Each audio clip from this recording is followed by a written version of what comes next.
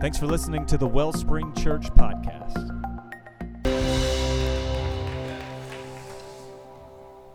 Yeah, go ahead and have a seat. Good morning. It's good to see you here. If you're a guest, my name's Trey, lead pastor here. Thank you. It's good to be up here. It's good to be back. Kicking off a brand new series today called Your Next Step. And if you attend our church regularly, you hear us talk about this all the time. Is this right? I'm getting a look. We're good. Okay. Sounds good right here. But you hear me.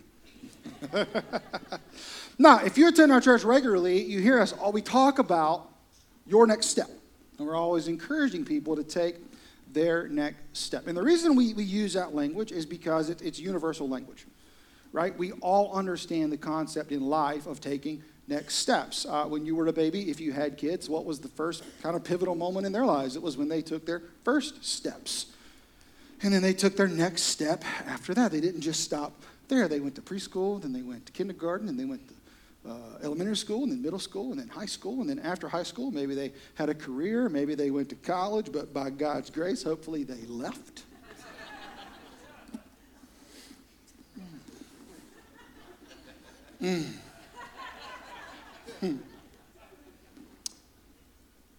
After that, you maybe meet a significant other, you get engaged, you get married, possibly have children, and then more steps. So we understand in life that it's a series of steps. So the reason we use this language at our church is that we believe the same is true with our relationship with Jesus. That following him is really just a series of steps. And they could be different types of steps, different opportunities, different seasons. But when you really boil it down, every single step we ever take, if you consider yourself a Christian, if you're considering becoming a Christian, when it comes to our relationship with Jesus, really revolves around how we answer one simple question. And this is the question. Who's the boss? How many of you immediately thought of Tony Danza? Keep your hands up, keep your hands up. Tell me you're 40 without telling me you're over 40, right? You know what who's the boss is. But ultimately, every single one of us consider ourselves Christians. Every moment of every single day, every choice, every decision comes down to how we answer that question. Who's the boss? Who's in charge? Who's calling the shots? And there's really only two answers.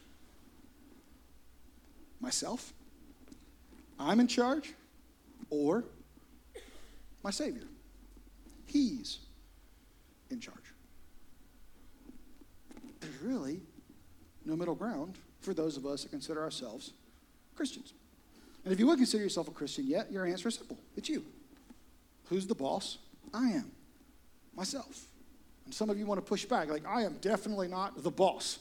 My parents are the boss. My coaches are the boss. There are other bosses. But I understand. They attempt to have influence and authority over your life. But you ultimately make the choice as to whether you're going to follow, whether you're going to obey.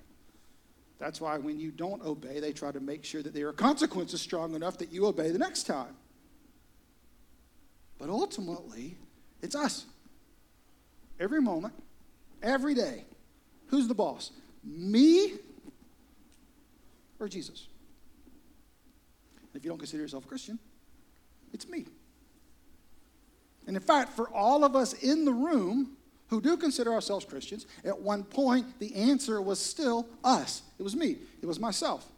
And the reason we changed our mind, the reason we chose to make Jesus the boss, is because there are some things as Christians we believe. Some things we believe are true and that we embrace about the world. Primarily, the world itself is not neutral. We were not born into a neutral, passive world where we just get to choose to be good or to be bad. We believe we were born into a world that is affected by something called sin. And a sin is simply any act, any thought, anything we do that God does not want for us. And the reason he doesn't want it for us is because it hurts us. Well, so as Christians, we believe we are born pre-wired to desire sin. We are born pre-wired to distrust God, to want to do things our own way. And sin, as we just said, is painful. We say it around here. We say sin sabotages our life. That's the way we say it, because it does. And if you're here today, even if you don't believe in Jesus, you can look back on your life and see moments that were sabotaged. And those were sin. That's why you look back on them with guilt and with shame and with regret. And so as Christians, we believe we were born into this world, pre-wired to sin, that's going to sabotage us, but we also believe that sin separates us from God. God can't be around sin. In fact, the only thing God can do with sin is destroy it. So as Christians, we believe that rather than God punishing me and punishing you and punishing us for our sins, he chose to punish someone else in our place, Jesus, his son. He sent him to earth. He lived a perfect, sinless life. And then when he died on the cross, Jesus was paying the penalty for all sin for all time. My sin, your grandparents' sin, your future kids' sin, all sin for all time was paid for at the cross. And then we believe on Easter Sunday when Jesus came back to life, it was a promise that no matter what you've done, no matter what happens to you, through the power of Jesus, through the power that can raise the dead, you too can live a new, whole life. So that's why I'm a Christian. And that's why most of the people in the room that consider themselves Christians, that's why they decided to make Jesus the boss of their lives. But making Jesus the boss isn't a one-time decision. It's a daily decision. It's something we do over and over and over again, which is why we're doing this series. Because there are actually some non-negotiables of following Jesus. We're going to cover those over the next few weeks. There are actually some principles we can apply to decisions that he doesn't speak in directly that we're going to talk about over the next few weeks. Because as your church, our job, the reason God created us, is to come alongside you and train you and equip you and prepare you to follow Jesus for your entire life. And so that's why we're doing this series called Your Next Step. And if you are new to faith, maybe new to our church, maybe you don't believe in Jesus at all, you're kind of checking Jesus out, then it's very clear for you to know what your next step is. It's to make the decision to put your faith in Jesus. Maybe you are a new Christian. Been checking us out for a little while. There are areas of your life that you've surrendered to Jesus, and there are areas of your life, it's okay, I understand it, you have not surrendered to Jesus. You're like, well, he's the boss in these areas, but I'm still the boss here, and here. Join the club. Our prayer for you is over the next few weeks, you will find the clarity and the courage to surrender more of those areas to Jesus. But there are also some folks in the room like me, veterans, been Christians for decades. And here's why this series is so important to us. It's because we can begin to be convinced that because we made the decision before that Jesus is the boss, that we don't have to continue to make the decision every day. We can start to become convinced that rather than following Jesus as a journey, we can become convinced that we've reached a destination. And we're good now. We checked the boxes. We've done what was supposed to be done. We don't even have to think about following Jesus because we already know we have. Now here's the problem. That is not the way relationships work. You know it, I know it, we all know it. For those of you that are married in the room, when you got married, you chose to love your spouse, right? Was that the last time you had to make that choice? Clearly not. For those of you with children, the doctor handed them to you, the judge banged the gavel, they were yours, you looked at them, you felt that feeling, I love you. Was that the last time you had to choose to love your kids? No. We get this in every other relationship, but there's something about being a Christian, especially if you've been a Christian for a while. You've taken the steps, you've done the things. It can become easy to think, I've arrived. So what I want to do today is I want to take you to a story from the life of Jesus to show me, you, and all of us just how dangerous that idea really is. Because what I hope we learn today is what many of us considered our first step of faith. Maybe you remember the moment, maybe you have pictures. You remember the first step, choosing to surrender. The first step is also the daily step. It's also the next step. But we tend to forget it. Now, to show you why I think this and why I want to talk about this, I want to take you to a story from the life of Jesus near the end of his ministry. Jesus is hanging out with his disciples, and he begins asking his disciples a question. Okay, by this time, Jesus is famous. He's been doing miracles. He's been all over. And he begins polling his disciples. He's like, hey, who do your friends say that I am?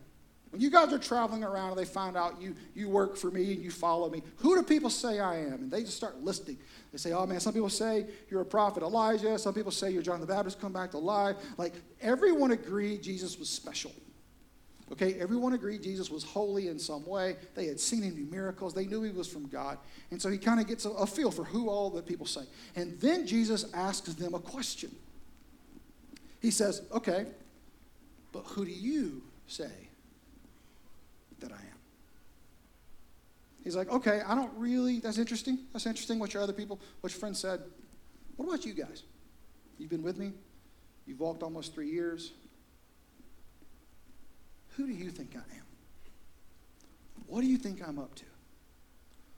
What do you think's going on here? I want to pause for a moment because at this point we are going to meet one of Jesus' disciples, a man named Simon Peter. If you were here last week, Campbell talked about Simon Peter as well. Simon Peter is a favorite topic for pastors because he makes us feel better about ourselves. Because Simon Peter is relatable. He is a guy who, while Jesus was on the earth, he would be bold, he would be brash. He had some high highs and some low lows. And by the time these biographies were written, Peter had the power to keep these stories out of the Gospels, and he didn't, which makes me love him even more. Because I could see Peter being like, do we really have to have another story about how I blew it? Do we really need one more? But Peter knew they're going to need it. They're going to need to know that the men who followed Jesus, the men who changed the world, were human. They were normal. And we are about to see Peter do what I believe as Christians is one of the most normal things we can do. So Jesus asked the question, who do people say that I am? Who do you say I am? Simon Peter answers. He says, you are the Messiah, the Son of the living God. He says, you're exactly who you say you are. You're God incarnate. You're the Messiah we've been waiting for. You're my Lord. You're my Savior. You're my King. You, Jesus, are the answer to everything. That's how Peter responds in that moment. Watch what Jesus says back. He says, you are blessed, Simon, son of John, because my Father in heaven has revealed this to you. You did not learn this from any human being. He's like, Peter, my man, you did it. You got that exactly right. And I'm so excited because only my Father in heaven could have revealed that to you. Jesus keeps going. We don't have time to read it. But essentially, he gushes praise on Peter. He says, Peter, you got this right. And you know what? I'm going to call you the rock. That's actually what Peter means. I'm going to call you the rock. And on what you've just said, the foundation that I'm the Messiah, that's what I'm going to build my church on. And the gates of hell will never conquer it. And Peter, by the way, because you got this right, man, when I'm gone, you're going to have authority on earth. And you're going to be able to do things, and I'm going to be with you. Well done. Well, if you're Peter, what do you believe in that moment? I've arrived. I have made it. Peter looked at the rest of the disciples and he's like, nailed it. Now pause before we laugh, especially being a Christian for a while. Let's be honest. You've had those moments. I mean, we have the moments of failure, but you've had the moment where a friend had a question, or maybe there was something going on in your marriage, or maybe you needed to have a talk with a kid, and you sit down and you just feel that Holy Spirit flowing. And even as the words are coming out of your mouth, you're like, I've never had that thought before, but this sounds great. And I mean, you say the thing and you see their eyes change and they're like, wow, thank you. That really helped. And you're like, I know it did. I nailed that. You know what? Anybody else need help? I'm available. You've had those moments. Maybe you've been a Christian long enough and you feel like you've checked all the boxes. You do what you're supposed to do. You give what you're supposed to give. You love. You pray. You do that. And that's not a moment. That's a place where you live. I've arrived. I have reached my potential in Christ. There's really no more. Now, we never say that. We never say that out loud. But we get a feeling. And the way we know we have this feeling is we begin to argue with God over next steps, over things. Because we have arrived, we somehow give ourselves equality with the God of the universe and feel comfortable speaking back. Well, I know you said this, Jesus, but come on, let's think about it. I know this. See, that's what Peter does. See, right after this moment, right after, Jesus has just poured praise on him.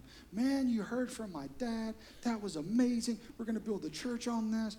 Peter's going to be so awesome. Jesus begins to prepare his disciples for what's coming.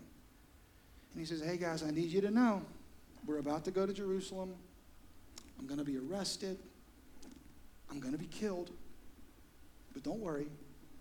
After 3 days, I'm going to come back to life. Jesus begins to speak this truth. He begins to speak the next steps over the disciples. He begins to speak about what's coming. And Peter, because he believes he's arrived, because he forgets that this relationship is a journey, because he thinks that moment with Jesus was his destination, says these words to his king when his king tells him, here's what's coming next. Peter took him aside and began to reprimand him for saying such things. Heaven forbid, Lord, this will never happen to you. Now, can we all just pause for a second and let that moment sit? Peter reprimanded Jesus. And he even brought heaven into it. Heaven forbid, Lord. Where did he think Jesus came from? Where did you think Jesus was going? Now, it's easy to sit here and judge Peter. It's easy to say, oh, why would Peter ever do such a thing? It's much more difficult, but much more helpful to get real quiet for a moment. Don't look around. And own that every single one of us in this room that call ourselves Christians has done this. There was an opportunity for us to love our enemy, and we said, heaven forbid. There was an opportunity for us to be generous. Heaven forbid. There was an opportunity for us to have integrity in a moment where it might cost us something.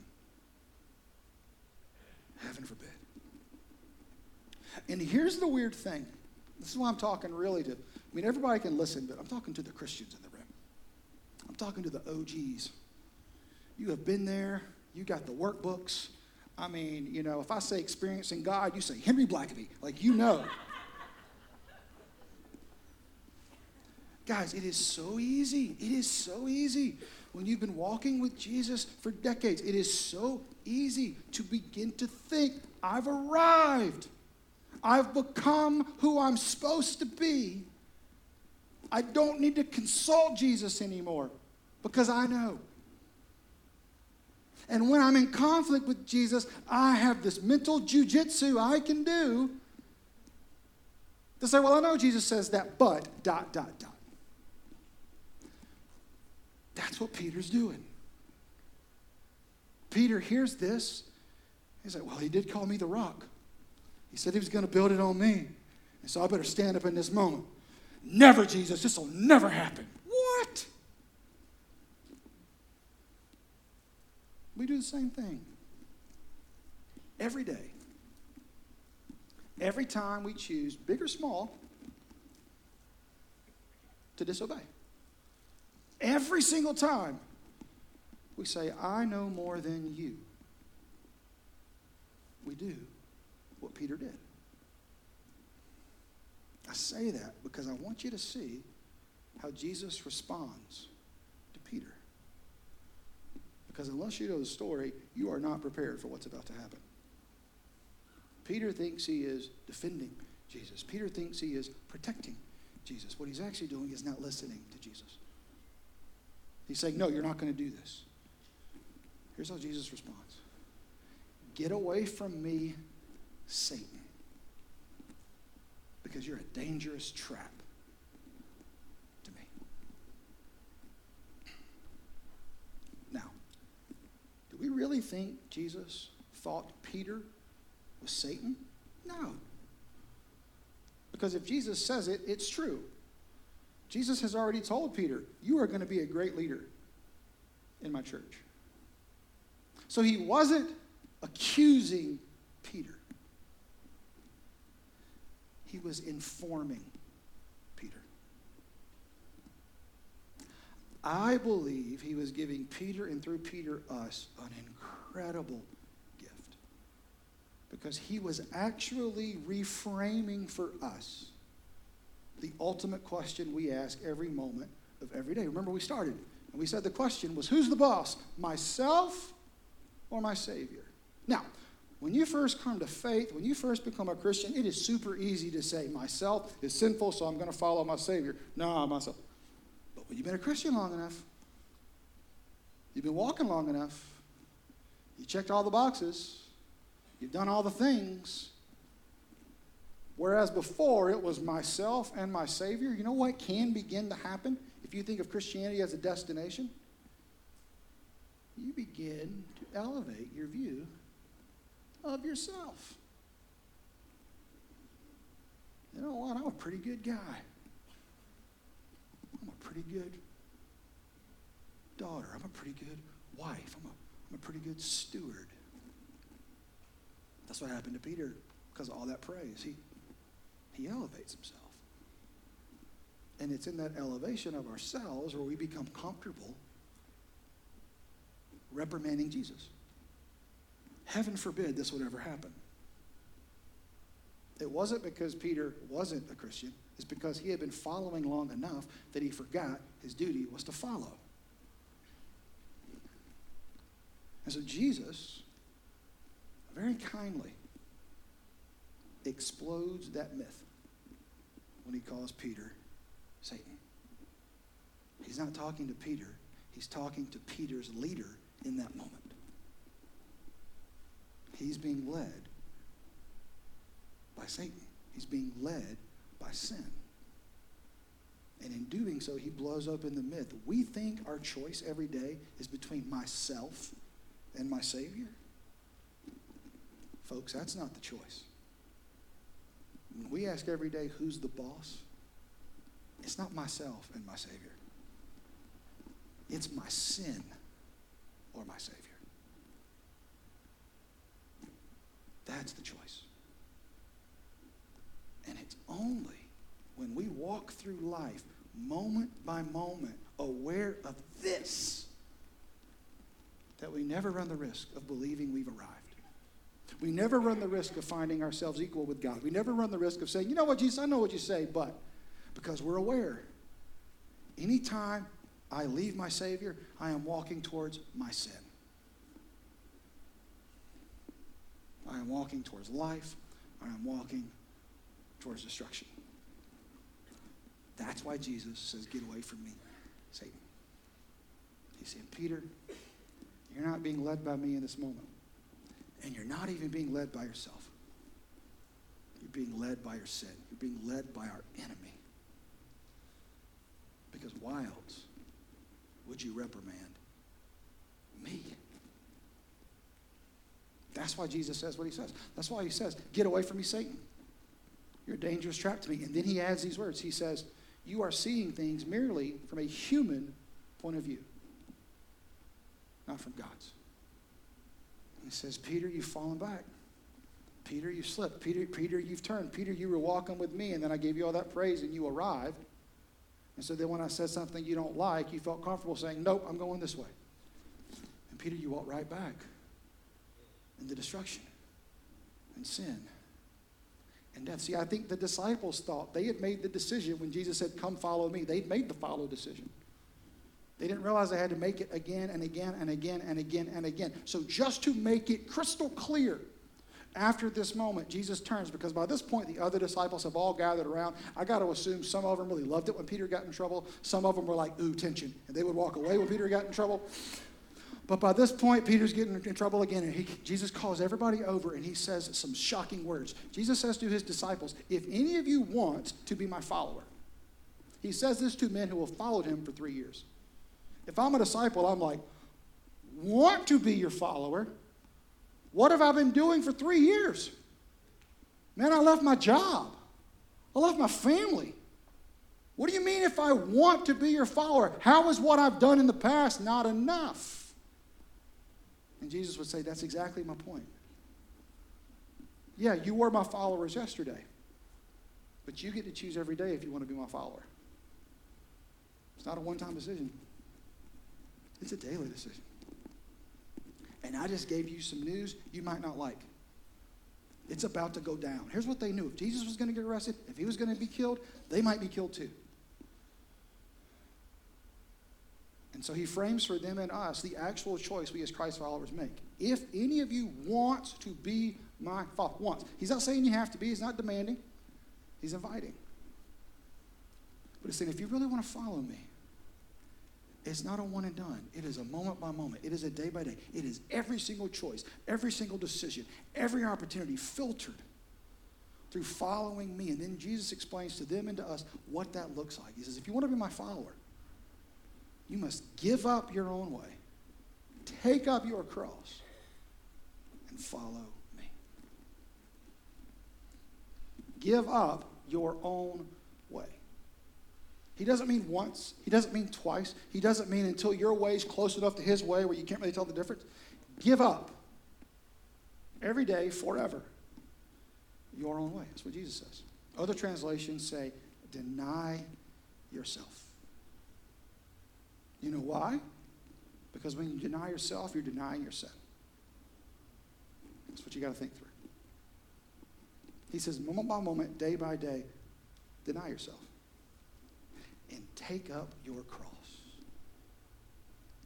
See, that doesn't have the weight for us because we wear the cross as jewelry. The cross is a symbol of victory for us, is a symbol of joy, as it should be. For his followers, he basically just told them, get ready to give up your life if you follow me. The only reason you took up a cross in Jesus' day was when you were walking to your death. And Jesus didn't stutter. He knew what he was saying because he knew the choices were between sin and Savior. So he says, you want to be my follower, you got to deny yourself. 24/7, 365. When I say do something and you don't want to do it, deny that, follow me. I've spent the last few years of my life trying to teach my kids that not everything in the world is black and white. There is gray, and we have to have nuance. This is not gray. This is black and white. Jesus says, follow me or follow your sin. Just understand what you're doing. And so the invitation to us is deny ourselves, be willing to lay down our life, and to follow him moment by moment by moment. That means you don't make a decision in your life without asking Jesus what he thinks first. That's why you've always got a next step to take, because there's always another decision. And then just to really hammer it home, Jesus says a couple more things. He says, and oh, by the way, in case you've forgotten it, if you try to hang on to your life, you will lose it. But if you give up your life for my sake, you'll save it. In other words, every single time, no matter how far you are on the journey, no matter how many things you've gotten right in the past, no matter how Christian you are, Peter teaches we are one step away from turning back to our sin and back into destruction. In other words, there's no step you'll ever take in your life towards sin that you won't regret. So every time we try to hang on, every time we try to cling to that, we're going to lose something. We're going to lose influence. We're going to lose relationships. Because that's what sin does.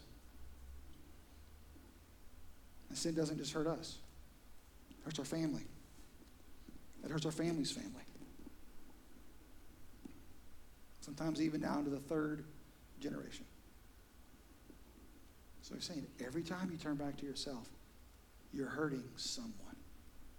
But every time you choose me and sacrifice what you want for what I want, you gain something. You save your life. You save your friends and your family from the pain of sin. You save them. And then just to make it clear, he asks one more question. He says, what do you benefit? What's actually the value? If you gain the whole world here and now, if you follow yourself and you gain everything you have, but you lose your soul, is anything worth more than your soul? You're free to answer, but I'm quite certain Jesus meant that to be a rhetorical question. Because your soul is why he came. Your soul is what he came to set free. Your soul is what's going to spend eternity with him. Your soul is what he's desperately trying to protect. Our soul is what he molds and shapes every day as we follow him. And every day when we obey, he gives us more fruits of his spirit: love, joy, peace, patience, kindness, goodness, faithfulness, gentleness, self-control. And every time we turn back to our sin, we lose some of that. And we pick up guilt, shame, regret, hurt, not just for us, but for everyone in our lives. Another way he could say it, what is the benefit if you gain the whole world and lose your family? What is the benefit?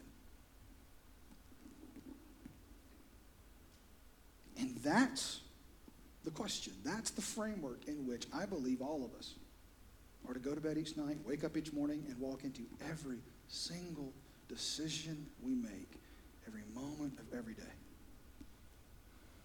Understanding what Jesus has invited us to, a life of following. A life where we are very clear-headed about this question. We understand it's not between myself and my Savior. We understand the reality of the situation. I am choosing between my sin and my Savior. Every opportunity, every moment, every choice. And so, what is your next step? What is my next step?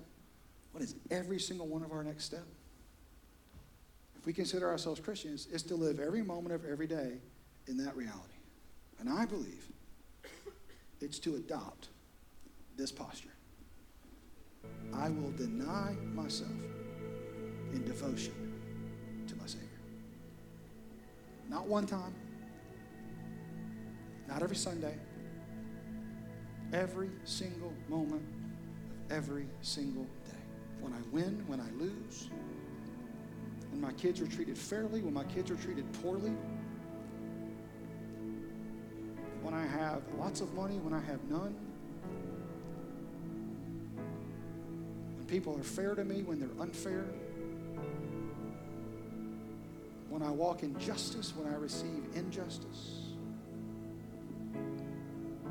Every moment, every day is a choice for us to take our next step of denying ourselves in devotion to our Savior. So you're going to have a next step every moment of every day until you meet Jesus face to face. My prayer today as we begin this series is that we embrace the lesson from Peter. That it doesn't matter what we've done in the past. Obedience doesn't work that way. We can't build up enough to give ourselves permission to divert. Because every step away from Jesus is a step back into death and destruction. And in my experience, the longer you've been following,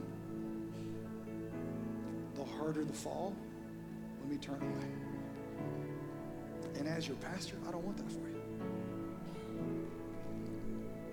And so we have to understand this is a day-by-day, moment-by-moment relationship. So here's my challenge. Where do you need to apply this statement in your life? I don't know the answer, but you do. Where in your life have you started to step slowly back towards yourself? Towards your understanding? Towards your desires? And I don't judge you. It never occurred to you it was sin. Some of us think we're beyond that. Doesn't get much closer than Peter was to Jesus. And in one moment, he went the wrong way. Because he thought it was a destination. When in reality, it's simply a journey of devotion. So again, where? Where in your life do you need to deny yourself in devotion to your Savior? Where do you need clarity from Him and courage to step back towards Him? If we can help, we'd love to. That's why we have the Blue Room. It's why our church is here.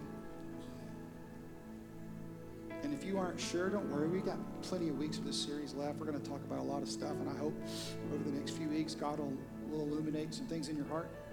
As I said, we're going to talk about some non-negotiables of the faith. So it's going to be pretty clear. We're also going to talk about some principles we can use to make choices on that aren't black and white in the text. So we're just getting started. My prayer, especially for some of you who've been Christians for a long time, just me and you, is it possible that you can relate to Peter? Is it possible that maybe you've let your foot off the gas a little bit? I've arrived. My prayer is in this moment, the Holy Spirit will convict and you'll be able to step without any pain. But if you are in pain, it's only one step back. And if you're concerned about the ramifications, remember we serve a God that raises the dead. This same guy, this Peter, went on to preach the first sermon at the first church service where the church grew from 1,000 to 3,000. I mean, from 120 to 3,000 people. Same guy. That's what Campbell said last week. God's not done with you yet. But if there's a step, take it. And I know in a room like this, for some of you, your next step is the first step. It's to choose to put your faith in Jesus for the very first time. And so what I'd love to do as we close is give you an opportunity to make that decision right now. So I'm going to invite everyone to bow their heads with me, close their eyes. And if you would like to begin a relationship with Jesus today, if you would like for the very first time to deny yourself in devotion to Him, I'm going to pray a prayer. And I'm going to pray this out loud so that you can repeat it. And you can pray this prayer to Jesus, and you can begin a relationship with him. Just simply say, Jesus, I need you in my life. And I choose now to deny myself in devotion to you. Jesus, I know I'm a sinner. I've done things I wasn't supposed to do. And I know that sin has a penalty, and that penalty is separation from God. But Jesus, I believe God sent you to rescue me. Jesus, I believe you lived a perfect life. I believe your death on the cross paid the price for my sins. And I believe when you came back to life, you made me a promise that through you, I could live a new life as well. So Jesus, today I commit my life to you, not once, but every moment of every day, to do my best to follow you. Thank you for saving me. Now, I want you to keep your heads bowed, but if you prayed that prayer with us, we believe something supernatural happened. We believe you literally, your soul crossed over from separation to renewal, to reconnection with your Heavenly Father. And as your church, one of our primary roles is to help you take your next steps of faith. Jesus makes very clear the first step of faith is to go public. We do that through something called baptism. We're going to talk about that in 2 weeks. And my prayer is that you will go public in baptism at our church as a way of announcing what's happened. But what we like to do is give people an immediate chance to take a step. And so we always let people go public in a private way. Here's what I mean. Heads are bowed, eyes are closed. But in a minute, I'm going to count to 3. And if you prayed that prayer with me, if you placed your faith in Jesus today, when I get to 3, I'm going to ask you to raise your hand and keep it raised. As a very first step of faith, as a way to go public in a private way until you can go public in baptism. Ready? 1, 2, 3. All right, just raise your hand. Raise your hand and keep it high. Just keep it up as a symbol of the very first step of faith you've taken. The first of many steps. Steps of surrender, steps of sacrifice, steps away from your sin into the life your Heavenly Father has created you to live. All right, you can put your hands down. I want everyone to look at me for just a second. I'm incredibly excited about where God's going to take us over the next few weeks. Because I believe for every single one of us, there are steps. There are simple steps. There are deep steps. And here's what I can tell you in my life personally. I've never regretted taking a step towards Jesus in my life. And so I pray for those of you who consider yourself Christians, continue to let the Holy Spirit speak. If He gives you clarity, I also pray for courage to step towards Him. If today you raised your hand and you took a step, I pray you'll go to our blue room, or there's literally a card in the chair back, and it says, I raised my hand, now what? That card's for you. Take that. It gives you some clear next steps. We would love to be a part of your journey of following Jesus. Wherever you are, we're just getting started. God has some amazing things to teach us as we choose, as we say, to deny ourselves in devotion to our Savior in every single area of our lives. I hope you will join us. Let me pray. Father, we just love you so much and are just so overwhelmingly grateful for your goodness and your patience and your love and your mercy.